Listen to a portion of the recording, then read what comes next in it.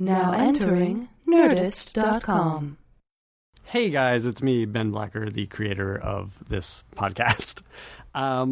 There's another podcast that you should know about here on the Nerdist Network called The Sleepy Cast. It's the official Sleepy Hollow podcast.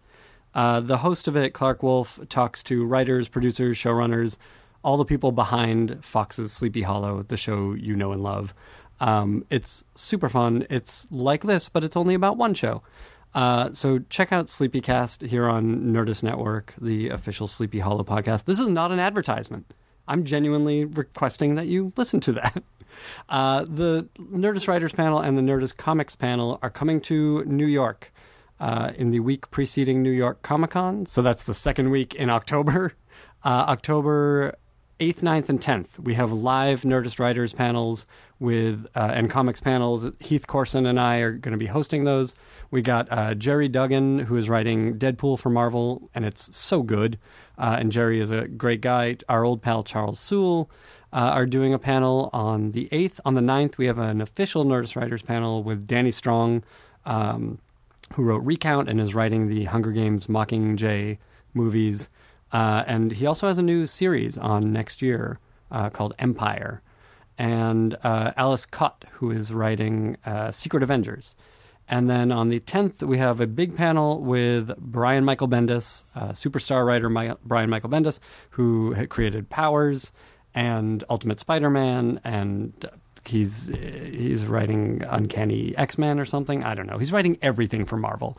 Brian has been on our wish list for a long time, so come check that out. Those will all be podcasts by the end of the year, but I can't say they will be podcasts soon. So you want to come see the live panels. All the links for tickets are at thrillingadventurehour.com. We're also doing stuff at New York Comic Con, which if you have a badge, you can just come to. We're doing panels with Brian K. Vaughan, G. Willow Wilson, and Greg Pak. And those should be pretty cool. And those should be, if they're not already on the Comic Con website, then they will be soon. Or you can go to facebook.com/Nerdist Writers Panel and check those out.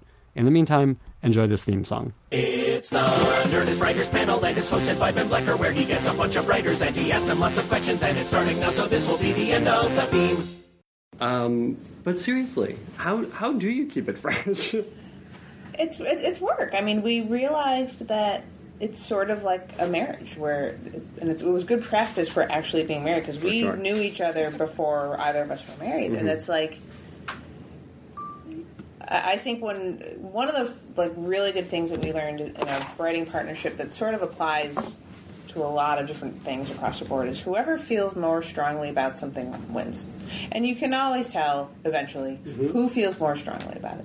And so it's like, okay, you feel much more strongly about this than I do, so you get that. And it actually has never not worked. It's always been a really good way of settling disputes or disagreements. And I mean, we started out friends. We like each other, so I mean, we've known each other for going since 1997, where we were assistants at the X-Files. And, I think that was such a great experience for our first job in television, where it was so exciting of a show to be on and, see scripts come out with Vince Gilligan's name on it and Chris Carter. Even then, it was like, and I don't know that I've been on a show that there's so much anticipation for the new script to come out, and you can't wait. And it's like, Vince's script is coming out, and you can't. From the people working on the show. Yeah, I mean, and everybody drops everything to read the script. Wow. And I don't know that I've experienced that again, even on our own show. What was it about? I've got Fazekas and Butters. Am I saying that correct? Yes. Butters. You're welcome, Internet. Finally. What was it about that show? Was it just people working at the top of their game? I think it was hitting a moment in the zeitgeist of just sort of that level of tension, and it was so amazing to see something scary on TV. But you weren't really seeing anything at the same time. Yeah. I mean, it was beautifully shot, and you had directors like Rob Bowman and Kim Manners and David Nutter, and it was just, there was this excitement, and it was these two partners who you could tell they cared about each other, and I know eventually ended up getting them together and everything, but there was something just very real about their relationship. Yeah. Well, there's something real about them, too. Yeah. I mean, they were both super attractive people, but not TV attractive. Yes. True. And I don't know. I also feel like you talk about how scary it was, and I think people don't remember. You remember the relationship between Mulder and Scully. You remember the conspiracy stuff, but you forget how scary it was. And that was actually Chris Carter's first goal. Is he wanted to scare people. He wanted to feel like people to feel like he felt when he was watching The Night Stalker as a kid or whatever. So it was the suspense, and it wasn't gruesome. You hardly saw anything. It was all kind of what was in your head. But I don't know. It was. I don't know that we'll see something like, because it was like affecting the culture. It was kind of crazy. No, and I was only there for 1 year, and you were there for. I worked for Frank Spotnik. I was there for 3 years. But they were so incredibly helpful to us. I mean, when we did write a script, which was purely by accident, because Michele was going to do an X-Files, and Frank had really been encouraging her, and she had this great idea about the Antichrist, and he was like, "Oh, this is a good idea, but we're already sort of doing a Scully religious story." And Tara goes, "Oh, that would make a really good Buffy the Vampire Slayer." Yes, I remember you guys talked about this on Jose and Javi's podcast. Yeah. That's right. Was when I said, "Oh, I got to talk to this guy." But that was it was so great, because I think just in a global kind of thing for my career, the nice thing was, one of the things that the experience from Frank and Vince and Chris and John Scheiben, who all read our material, who sent it out to their agents and everything, was you need help. You can have great material, but if people aren't there who don't believe in you and aren't willing to get it to the right people, it's incredibly difficult in this business. And it's something that's always stayed with us, and that you have to help younger writers. And then we were lucky enough to work on SVU with Neil Baer, who came from the John Wells camp. Was not only do you help young writers, but you teach writers to produce. And, I think that is part of our whole thing of, like, on any of the staffs that we work on, is writers need to learn how to produce, because that is what separates TV from film. Yeah. And that's a great point. You have the opportunity to really shape a TV show, and you have all these amazing people on your staff who all have a different voice and can bring something different to it. And if you're not utilizing them, you're not taking advantage of everybody you can on your staff. Yeah. Well, let's talk about putting together these rooms. I mean, you guys are running 2 shows? Yes. How dare you? Don't you know there are poor showrunners out there? Not according to Deadline. Deadline articles, like, there's no showrunners out there. Yeah, that's insane. But I think it's in part because of what Tara's talking about. People are not being trained to be showrunners. Yeah. And so you'll find it in writing staffs where there's sort of high level writers, and you realize, they've never been in post. They've never been in an editing room. Yeah. They've never spent much time on a set. They've never had to look at budgets. They've never looked at visual effects. So they've worked in the business for years, and they don't have the experience. So I think that's what people say. Oh, there's no showrunners out there. In part it's our own fault that we're not training writers to be showrunners. Well, and the thing about being a showrunner is that the creative comes first, but it's also then as a management position, and you're literally having to manage personalities, the responsibility of the money. You hopefully have really good people in those positions too that make it easier for you, but it's a whole different thing where there are some people who just want to write, and that's just what they want to do, and they want to be only in the creative and not the business part too. But then you're not doing the job of a showrunner, because you have to encompass all of those. So how do you guys put together? Let's talk about these shows that you're working on now. How do you guys put together your staffs? How do you put together that support system? You read a lot of scripts. And because we've worked in the business for a little while, we know a lot of writers. So the first thing when we are able to hire a staff is like, who's available that we like? So that's what on Agent Carter, we hired Chris Dingus, who we worked with on Reaper. And Who we'd met when we worked on Ed. Yeah. Oh, wow.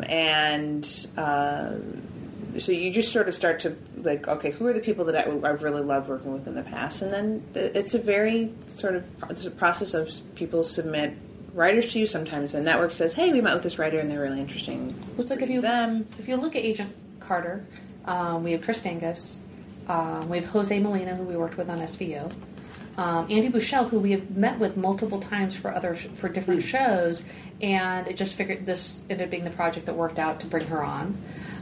Brant Engelstein, who worked with Dingus on a show, and then he suggested we read him, and we loved his script so much. And our assistant, Lindsay Allen, who we bumped up to writer. That's great. And Eric Pearson, who wrote the short, the one shot. Yeah. And, he'd never done television before he'd done features, and he's amazing. And so it's a really interesting group of people. They all bring something different. Some of them read comic books, some of them don't. Some of them have had experiences on comedies. Other ones have a lot of drama experience or action experience. And I feel like we have a really wonderful group of people. And it seems like these different experiences is in large part by design. Yes. I mean, can you speak to creating the tone of this show? Of Carter? Yeah.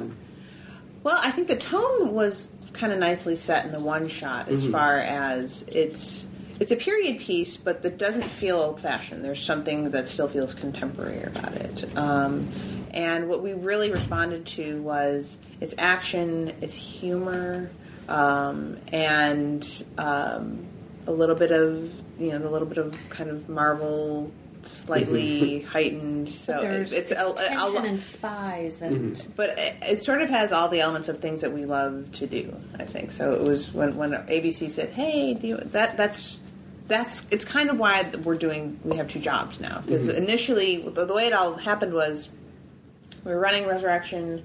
That was only 8 episodes, so that sort of had wrapped up production by December of last year, and ABC said, "Hey, we've got this Marvel prop," and the guys who wrote Captain America wrote it, and we're like, "Oh, that sounds great. We could sort of roll right into that after Resurrection," and then Resurrection's aired and started to do quite well. So then ABC's like, "Oh, we wanted you to stay on Resurrection." So we just figured, okay, well, I guess somebody else is going to do Agent Carter. And then the network said, or the studio said, "Can you do both?" And we talked about it, and we said, well, here's the parameters under which we could do both. Like, the writers' rooms have to be in the same general vicinity. Like, we're not going from Culver City to Glendale.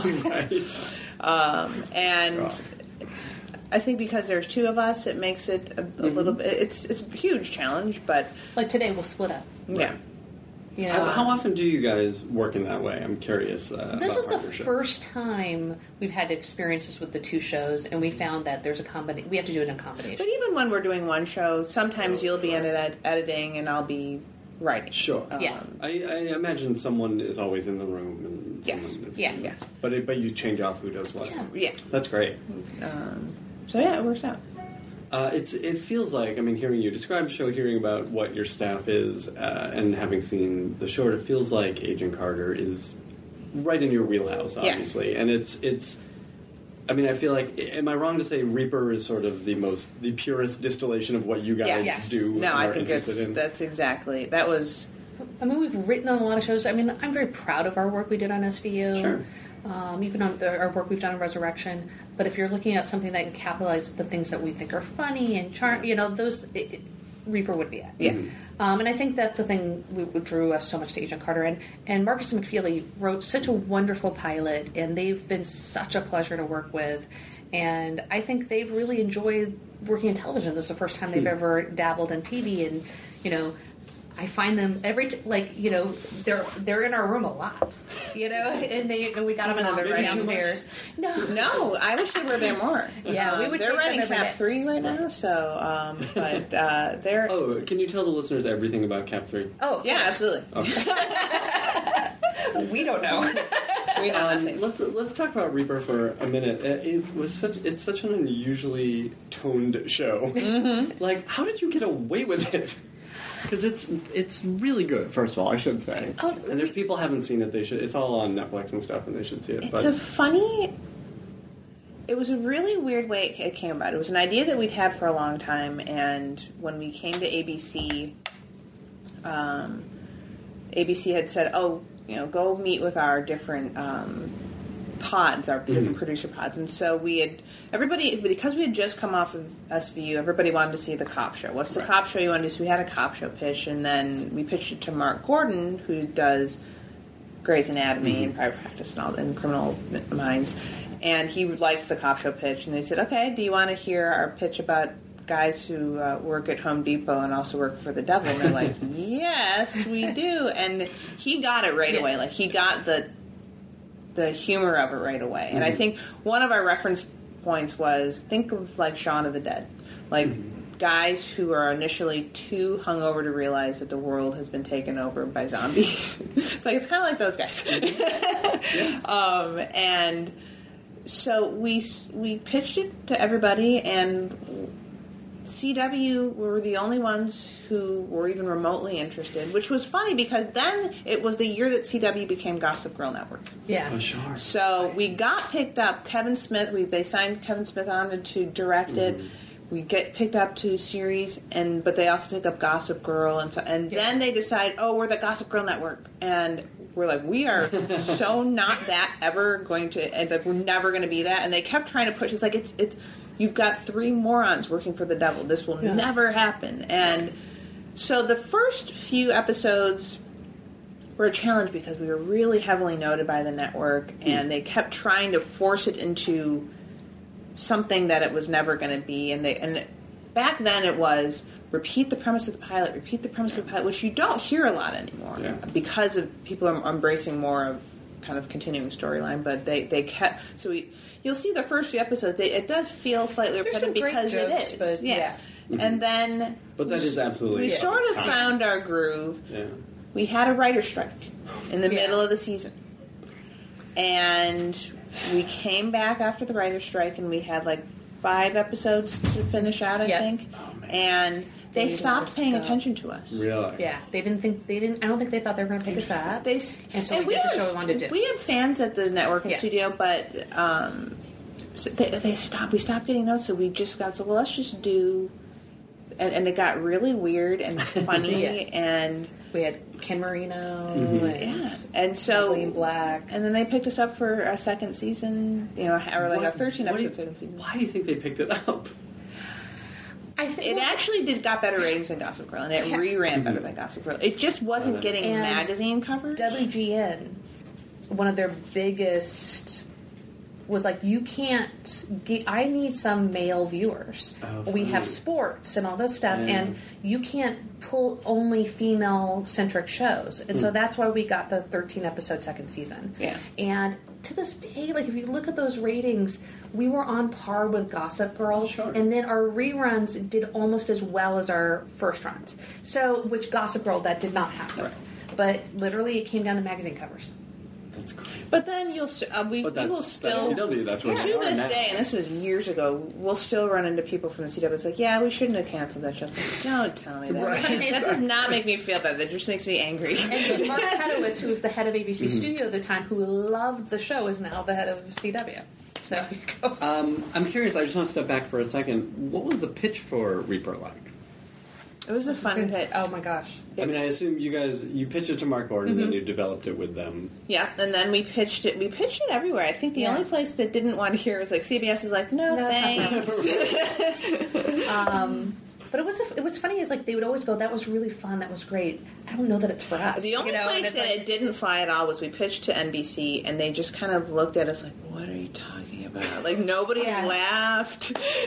It was very funny, but like it was a funny pitch. I remember it was we were illustrating it a lot. It's like I remember specifically. It's like, remember the scene from 40-Year-Old Virgin where they're sitting out back and they're back of the store and they're talking about something kind of serious as they're breaking fluorescent lights on each other. I'm like, it's like that. It's like that's the conversations that they would be having. That's very precise. And that's like we had a lot of the key moments from the pilot where, like, when Sam basically tells Sock, I move something with my mind, and I go, Sock's first instinct should be to throw something at you. I go, because there's and it hits you. It's like, that's awesome. So there are moments that we pitch that actually are in the actual pilot.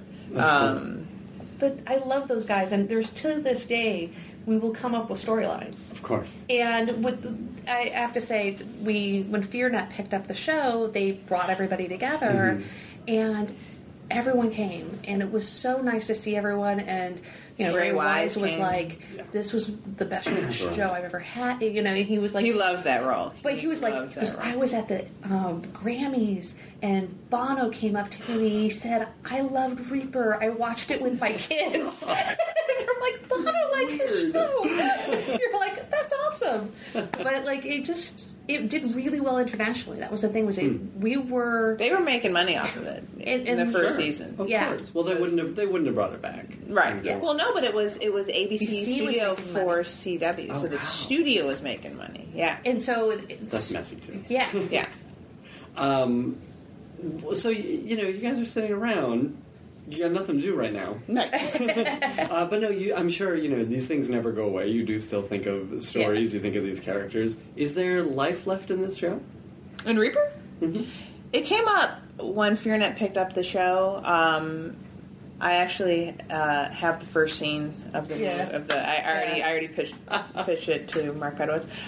No, it did come up, and we talked about it for a while. And Mark Pedowitz, who's now the president of CW, was like, "Yeah, I'll do a summer series with that." And so, but then it was starting to be like, "Well, let's do a pilot." And it's like, and we were kind of like, "I'm not going to develop a show that I already developed. We know what the show is." But there was a moment there, and I think it was after FearNet had organized this reunion, and the entire cast came.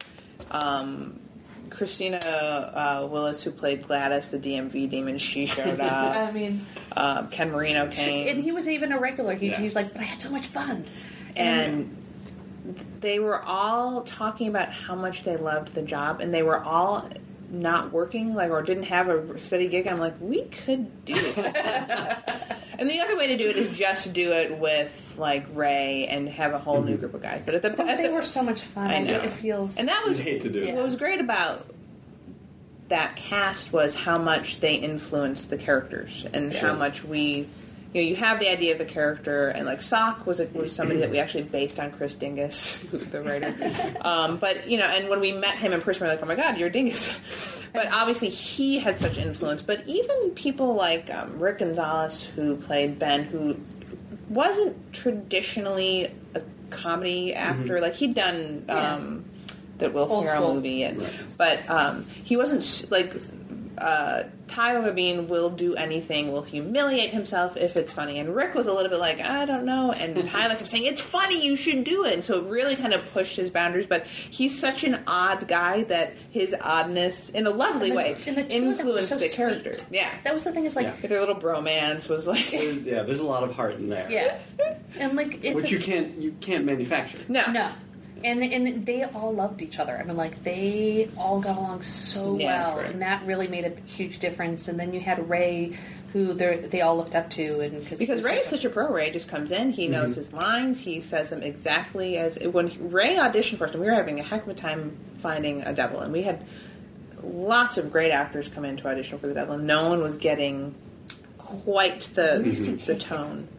Louis C.K. was amazing. It was weird. Right. It was it's just totally not right different. For the plot. But it was so you're like, oh my Paul God. Feig came in. Yeah, Paul Feig. Oh, hilarious. He was he really wanted to direct the pilot, and he goes and it was at this weird time in his career where I don't know why we go, because we loved him, and he's like, well, I know I can't direct it, but can I come in and read for the Devil? We're like, oh yeah. It was so fun. It was amazing. But Ray came in, and he has the ability. It's he says the line. It's that is exactly how it was. It's exactly how that line is supposed to be said. And he had that sort of Rat Pack twinkle in his eye.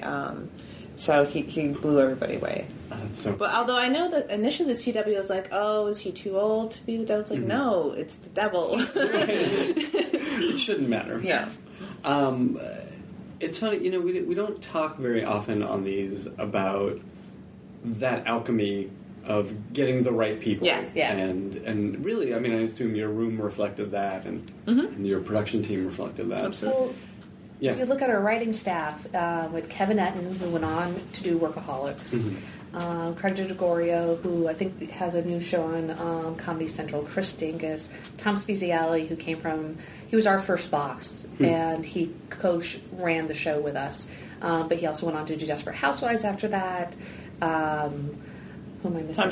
Tom Schnauz, Breaking Bad, Better Call Saul. He did Resurrection with us last year. I mean, we had a truly amazing run. And all of them also reflected the characters. And we say they're characters that they wrote better than us. I would imagine when you're putting together a show, and you guys have just put together a couple of shows, you want to try to replicate that. You know, you go back and you find some of the people you've worked with who can do that. But let's talk about casting for a minute. And even casting, you know, your directors and some of the key production people. What's the process like? How do you try to find those right people? What are you looking for? In casting, it's very interesting, I think, because it's not dissimilar to hiring a writer, where you have this audition, and sometimes that's all you have. They've read a couple of scenes, and it's like, and you have to sort of take a leap of faith that this person, because you don't know anything about their personality, and you can do a little intel, but typically it's just it is a leap of faith. I think when you're casting a pilot, and I'll give you an example, like in Marvel announced we have Chad Michael Murray in Agent Carter. You wouldn't think of as somebody in this world because of the jobs that he's had in the past, and so he came in, and there's the network testing process is. They've auditioned already, and then they come in and they put them on tape for the network to watch. But this is where you get a chance to work with the actors. So Louis D'Esposito, who's directing the first episode, he's there kind of giving people direction. So Chad comes in and he gives a very good audition. And then Louis gives him a note, do it this way. And he does it exactly that way. And that's what's really interesting, because you can tell who's got the skills, because not all actors have enough experience to understand and implement a note right on the spot. It's hard, and so you'll see some actors will get a note and they'll give pretty much the exact same performance because that's what they had coming in, and it's hard for them to make the adjustment. And it is. It's taking notes immediately is not an easy thing. And Chad was so good, and he did it like 10 different ways. Wow. And so it's kind of like he's great, and he's this role. So I feel good about getting a great performances out of him, because you just know he has the skill set. But for smaller roles, you don't have that ability. Sometimes you're just looking at tape. It's like, all right, so it's a challenge. I mean, I feel like how often are you saying the actor's going to... We know what the actor's going to bring to this, or, you know, if you're writing with someone in mind, we know how this is going to be delivered. You know that down the line, when the series is made, you're going to start drawing on what the actor brings to it. You're going to discover things, so you don't have all the answers in the pilot. But you kind of have to pretend you do when you're pitching a pilot. Yes. I think the studios and networks are looking for... They want you to make them feel comfortable. And so it's going in there and having, like, when they ask a question, having the answer, or at the very least, you know, making them feel as if they're in good hands moving forward with the project. And, you know, I do think that, you know, it's weird because Agent Carter is the first one that we've worked on that is going direct to series based on a script. No pilot. Yeah. There's the 12-minute short, but the only constant in that short is Haley. Right. You know, and so this is a new experience for us, too, because usually there is at least a pilot. So we had writers who had to sign on without reading the script. Basically say, it's going to be great. You know? I mean... Well, and that speaks to you guys in large part. I mean... Well, and I think to being with Marvel. Yeah, I think people want to... Well, and this is something I'm curious about, too, for Agent Carter specifically. I mean, how do you make this your show and not just be, you know, these kind of... people who are executing Marvel's grand plan. Because Marvel is not... They're not micromanagers. That's what we've had a really nice experience with both Marvel TV and Marvel Studios, which is the film side. Marvel Studios is really involved in this because it's Haley. It's coming from the Captain America. Lou's directing, and he's the president. Directs. Kevin Feige is, and they're smart. They're not dictating what stories we have to tell. They've actually been really amazing because what we did was, we worked with Marcus and McFeely and Dingus, and before we even started the writer's room, we broke out tentpoles for the 8 episodes. And once we had those tentpoles, when the writer's room started, we brought that to the room, and the room was amazing because they flushed out those 8 episodes. And then we pitched that to Marvel, and they were so receptive, and they were like, well, you can add this, and you can add that, and we can tie this into that, and I'm being vague for a reason. They're letting us tie into different properties that they have. But you did the initial, we came with the pitch, and they said we can take that. And it helped to have Marcus and McFeely. Well, Marcus and McFeely, they had worked out some sort of big moves over the season. Oh, that's right. Yeah. And the fact was, and then, Eric Carroll, who works over at Marvel, he's been sitting in with us, and they're very collaborative. There's no that's the nice thing is the only thing that they'll say no about usually is, oh, that's too much like something they're doing on one of the Netflix shows, or that's too much like something we're doing in Cap 3. But other than that, I've been really, and that's like, okay, well, we don't want to be copying somebody, so it's been really nice. That's really cool. Yeah. And what is your familiarity with Marvel, with the World War II stuff, with these kind of until we've familiarized ourselves, but up until here, it's. I don't have a huge comic, but that's actually not a bad thing because I think we familiarized ourselves, and I like it. I mean, I'm a big dork at heart, and but what we really want to do on the show is you don't have to know anything about Captain America, anything about Marvel, anything to be able to enjoy click in and enjoy the show. Yeah. No, I mean, and I think that there's a real desire out there for a female lead who kicks butt. Like that, and I think that's where this property does seem to fit well with what ABC has done in the past with like Alias, and that she's a strong female character with a point of view, and I think the fun of it's so nice to work at a show where they don't have cell phones, and things like that. No, a cop show with with no cell phones is and internet, amazing. And you can't Google stuff. Stories must go like that. They spend an act figuring things out. It's amazing.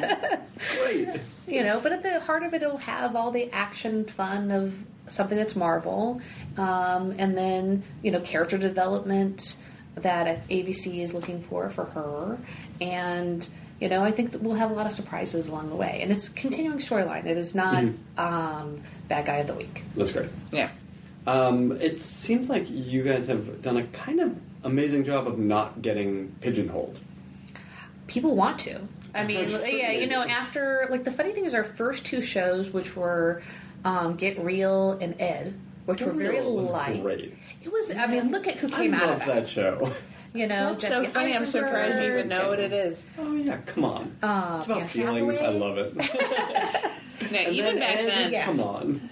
No, so we had those 2 shows, and Neil was the one who basically said, "Oh, you could do SVU," because we wrote a Soprano spec. Oh, interesting. And was the Soprano spec a calculated move, like to write something a little harder? Yeah, but it was. But funny. also, we just really liked the show. Sure. Yeah. Well, it was especially at the time. Yeah. It's not like anything else. I mean, it had a lot of humor, that show, and so we did that, and SVU was just a really good job. I mean, it was one of those we were learning a lot, and we were. I feel like every writer should write on a show like that because it's one story beginning to. You don't have multiple storylines you can cut away to. It's one story. You have to build this sort of airtight story. One scene leads to the next, leads to the next. You can't really cheat anything. Yeah.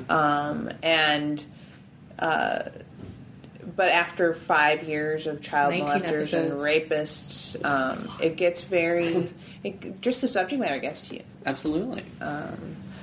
Everybody. As I was just saying, we came out of SVU and everyone's like, "Oh, you're cop show writers." So it's whatever your last job was. Is that's what you are. And then we came out of Reaper and it's like, "Oh, you're genre writers." It's like, well, okay.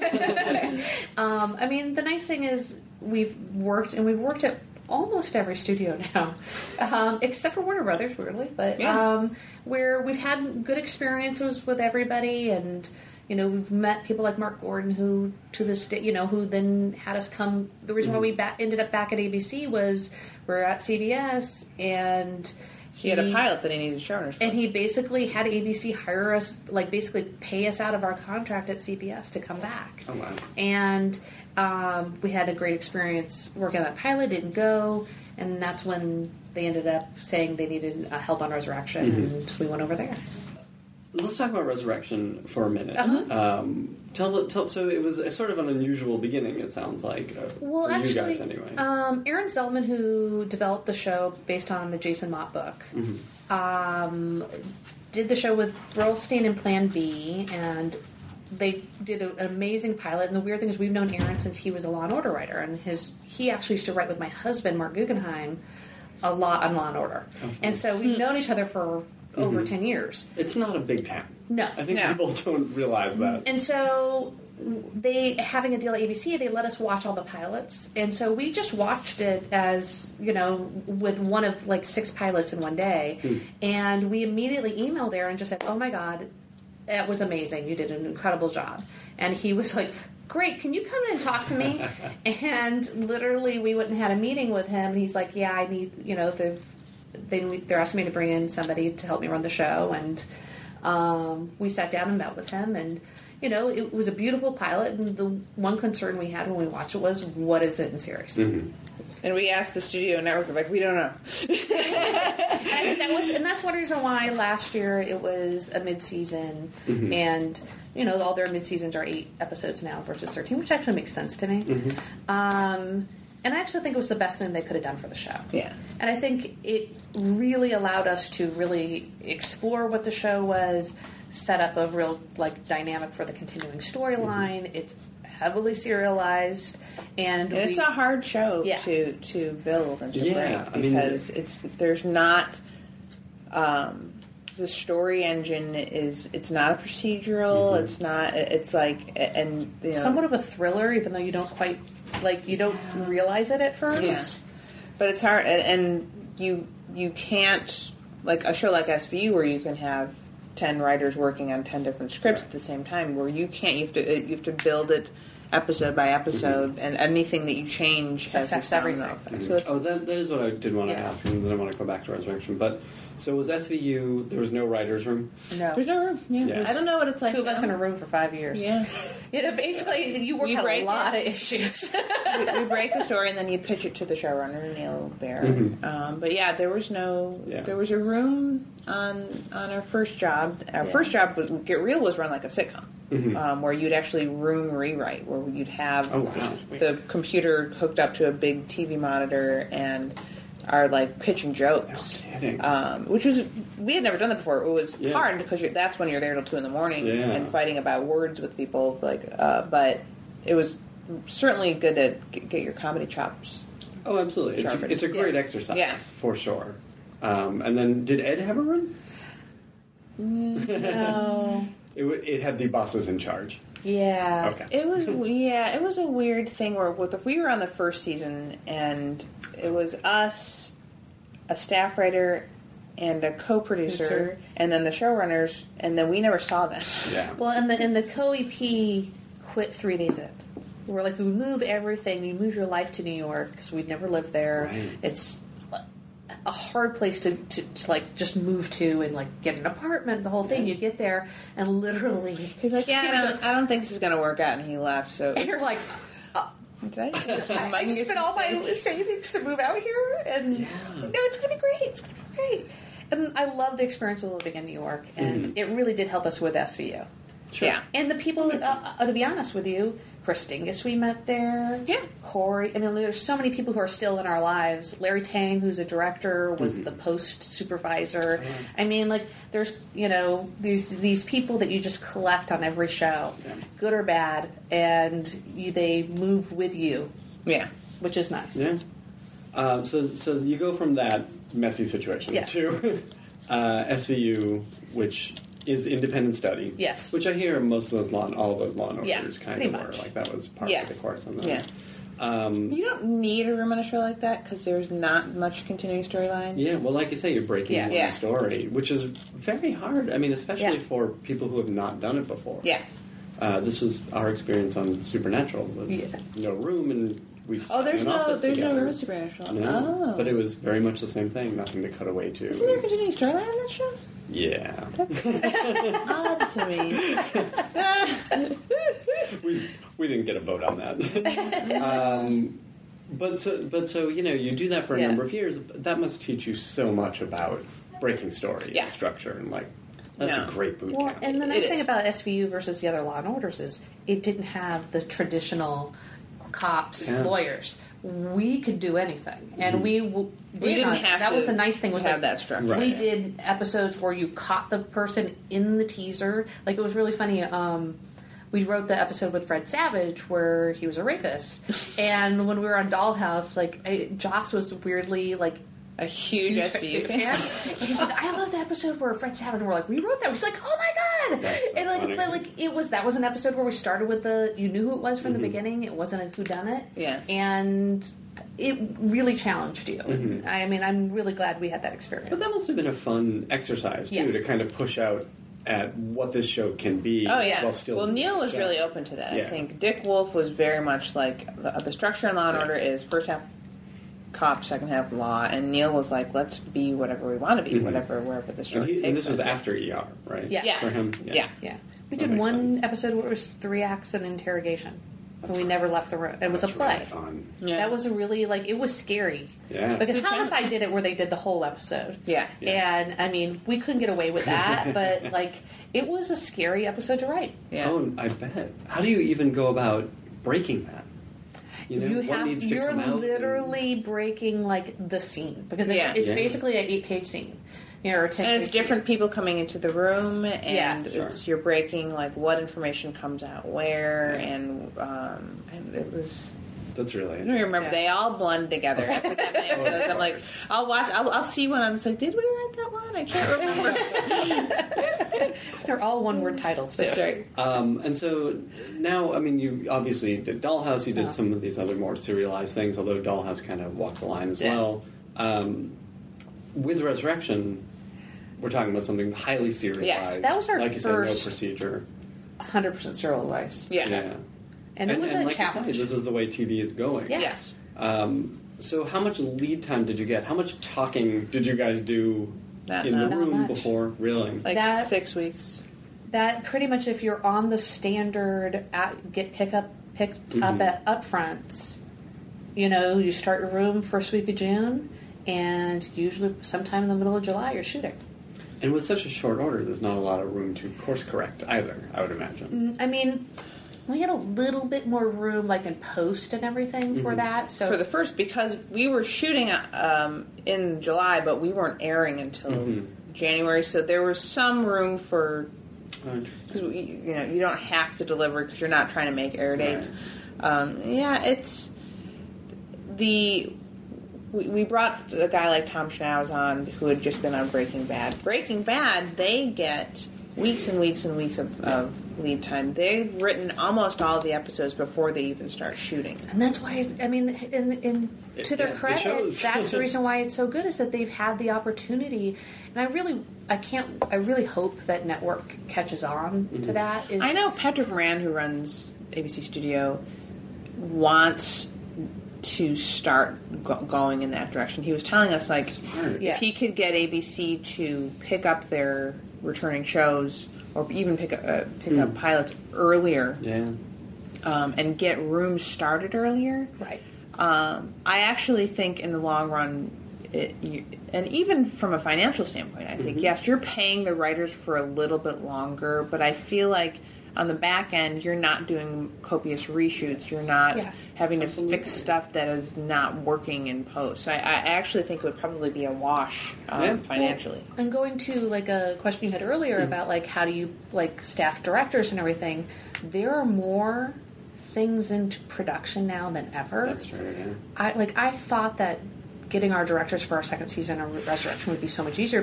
We did well. People have seen the show, because I think you're not always easy to get directors in a first year show, because it's I don't know. It was harder. it was so hard this year to staff directors on shows. Wow. And because we also didn't get a pickup until pilots got picked up, because ABC picked up everything officially the day before upfronts. Yeah. We were scrambling, and it was incredibly, like, if we had our pickup 2 months earlier, like, Right. we would have been able to whoever you wanted. Yeah. Huh. Yeah, there's something wrong with the system right now. I think we're all in a period of change. Yeah. And I think that we all have to adjust to the new. I mean, like, I have friends who have teenagers, and all of them, they don't watch on the television. Yeah. They watch on their iPad, they watch on their laptop, they watch on Netflix. They are on demand. That's how they watch their television. And it changes how we should be making it. Yes, and it changes these stories we're telling too. I mean, I think that's the interesting thing we're seeing from the creative side. Yes, yeah. Very briefly, and then we'll wrap up. You guys have worked on a number of shows, and even I'm thinking of something like Resurrection, which wasn't your show to start with. How do you make it your show? How do you get invested? How do you like this thing that you're hired to do? Well, it's not unlike just being on a writing staff of a show, not being the showrunner. You always have to find, even on shows like we worked on Hawaii Five-0, which was not necessarily like the show that spoke to us creatively. It was a fun cop show in Hawaii, and I, but so it's like, all right, well, how do you find something that you can kind of click into and really enjoy? And part of it is, we can. If I can write some funny lines for somebody, I will do that. So, I think as a working in TV, when it is a group process, that is sort of on you. It's like you do have to find what you click in with, because if you don't, you won't be successful. Yeah, you'll be phoning it in. Yeah. And that was something like I've told many writers who will end up on a show and they're like, I hate the show, and I go, well, the best advice I can give you is find something in it you like, find a character, something, because otherwise it's really impossible to do. Even when we went on to SVU at first, because SVU was a different show in the beginning. SVU was not a successful show, and it was sort of lascivious and gross until Neil came on to change it. Oh, interesting. And so we didn't know how much it had changed before it came out. We were kind of like, I don't know if I want to do a sex crime show. But then what Neil did is he made it. He brought a lot of the medical stuff in and made it a show about issues. Like, can you do a show about should we punish children as adults? And so that to him was how he made it. When we came into Resurrection, it wasn't even that hard in Resurrection because they had a great pilot, but there was no real template in the book for why is it happening, what is happening, the book was really there's not much more story in the book, so we had to come in and basically create what is the mythology of the show, what is the drive of the show, what is everybody's backstory, because you don't know much beyond what is already in the pilot. So it sort of was very easy to invest in it because they were sort of on the ground level, like helping to you got to do that, flesh all of that out. Yeah, that's really cool. Asking, what are you watching on television? What are you getting excited about? What are you talking to each other, your rooms, your spouses, your families about? I loved Fargo. Right. I had so much fun watching it, and it was funny because we were in the room and I was like, Sioux Falls. It's going to be Sioux Falls for the second season. And then it came out and I'm like, yes. Oh, you're right. Yeah, I was totally right. And then I'm like, I can't wait to see the second season. Is that public? Yeah, no, it was on it was on it. Like, only reason why I know I'm right is because it was in an article. I really, I want to watch Orange is the New Black. That's, I think, the new thing I'm going to start watching. I haven't yet. I'm watching comedies. I'm watching Portlandia. Right. Oh my god. My brother got me into it. I cannot. You have to watch Silicon Valley. I do have to watch Silicon Valley. That one. Because to me, that was Reaper with geeks, and I'm like, I can see some of these conversations being had. Yeah. I'm watching Drunk History on Comedy Central. Oh my god! It's literally, it's like you see the Winona Ryder one. I was like, this is some of the best work you've done in years. Oh Right? my god, Lisa Bonet, shut up! You're amazing. Yeah, Drunk History makes me laugh like nothing else does. And it shouldn't. No, here's the thing. It's brilliant because just seeing the people, they get really good people to get loaded and tell the story. Just that alone is pretty funny. And then the reenactments that they do and the actors that they get. They had Jack Black on recently. It's so well cast. It's so so stupid. funny. I cannot get enough of it. I wish they were doing a million episodes. And it's just ridiculous. And you walk away, it's like, I feel like I learned something about the Boston Massacre. Hilarious. Well, that's great. Thank you, guys. We really appreciate it. So you have a million shows coming on. Congratulations. Thank you. We'll look for them not soon, right? Resurrections come out Okay. at the end of September. And then Carter airs in June. It'll be 8 episodes. January. 8 episodes in January. They're going to do a wheel. Air 12 episodes or 10 or 12 episodes of S.H.I.E.L.D. Oh, that's right. And then 8 episodes of Us, and then the rest of Is it tied into the S.H.I.E.L.D. at all? I will say that we want them to speak to each other a little bit. It is in different time, and we're in 1946, so it's hard. But we want to speak to all the Marvel Universe in ways that are fun and reward the people who are into the real diehards. Yeah. How many Hulks are in Agent Carter? 27. A lot of Hulks. 27. Mostly Hulks. 27, 28. Thank you so much, guys. Thank you. Now leaving Nerdist.com.